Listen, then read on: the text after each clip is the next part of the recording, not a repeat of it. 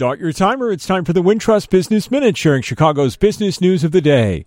There's some good news for Chicago area bookworms. Barnes & Noble has announced plans to open 4 new locations this summer, including 2 in Chicago and 2 in the suburbs. The bookstore chain will open one of the Chicago locations at 1601 North Milwaukee in the former Walgreens building there. The other will be in the former Urban Outfitters location at 651 West Diversey in Lincoln Park. Barnes & Noble will open the other 2 locations at Village Square in Northbrook and at Prairie Market in Oswego. Deerfield-based Walgreens is making some changes in its C-suite. The biggest move is replacement of its U.S. Healthcare Division Executive Vice President.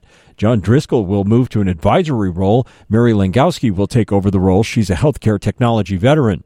Walgreens has been in turnaround mode since CEO Tim Wentworth took over. The company has been underperforming. Its stock price has dropped, and there have been several rounds of job cuts. I'm Steve Grzanich, and that's your Wintrust Business Minute.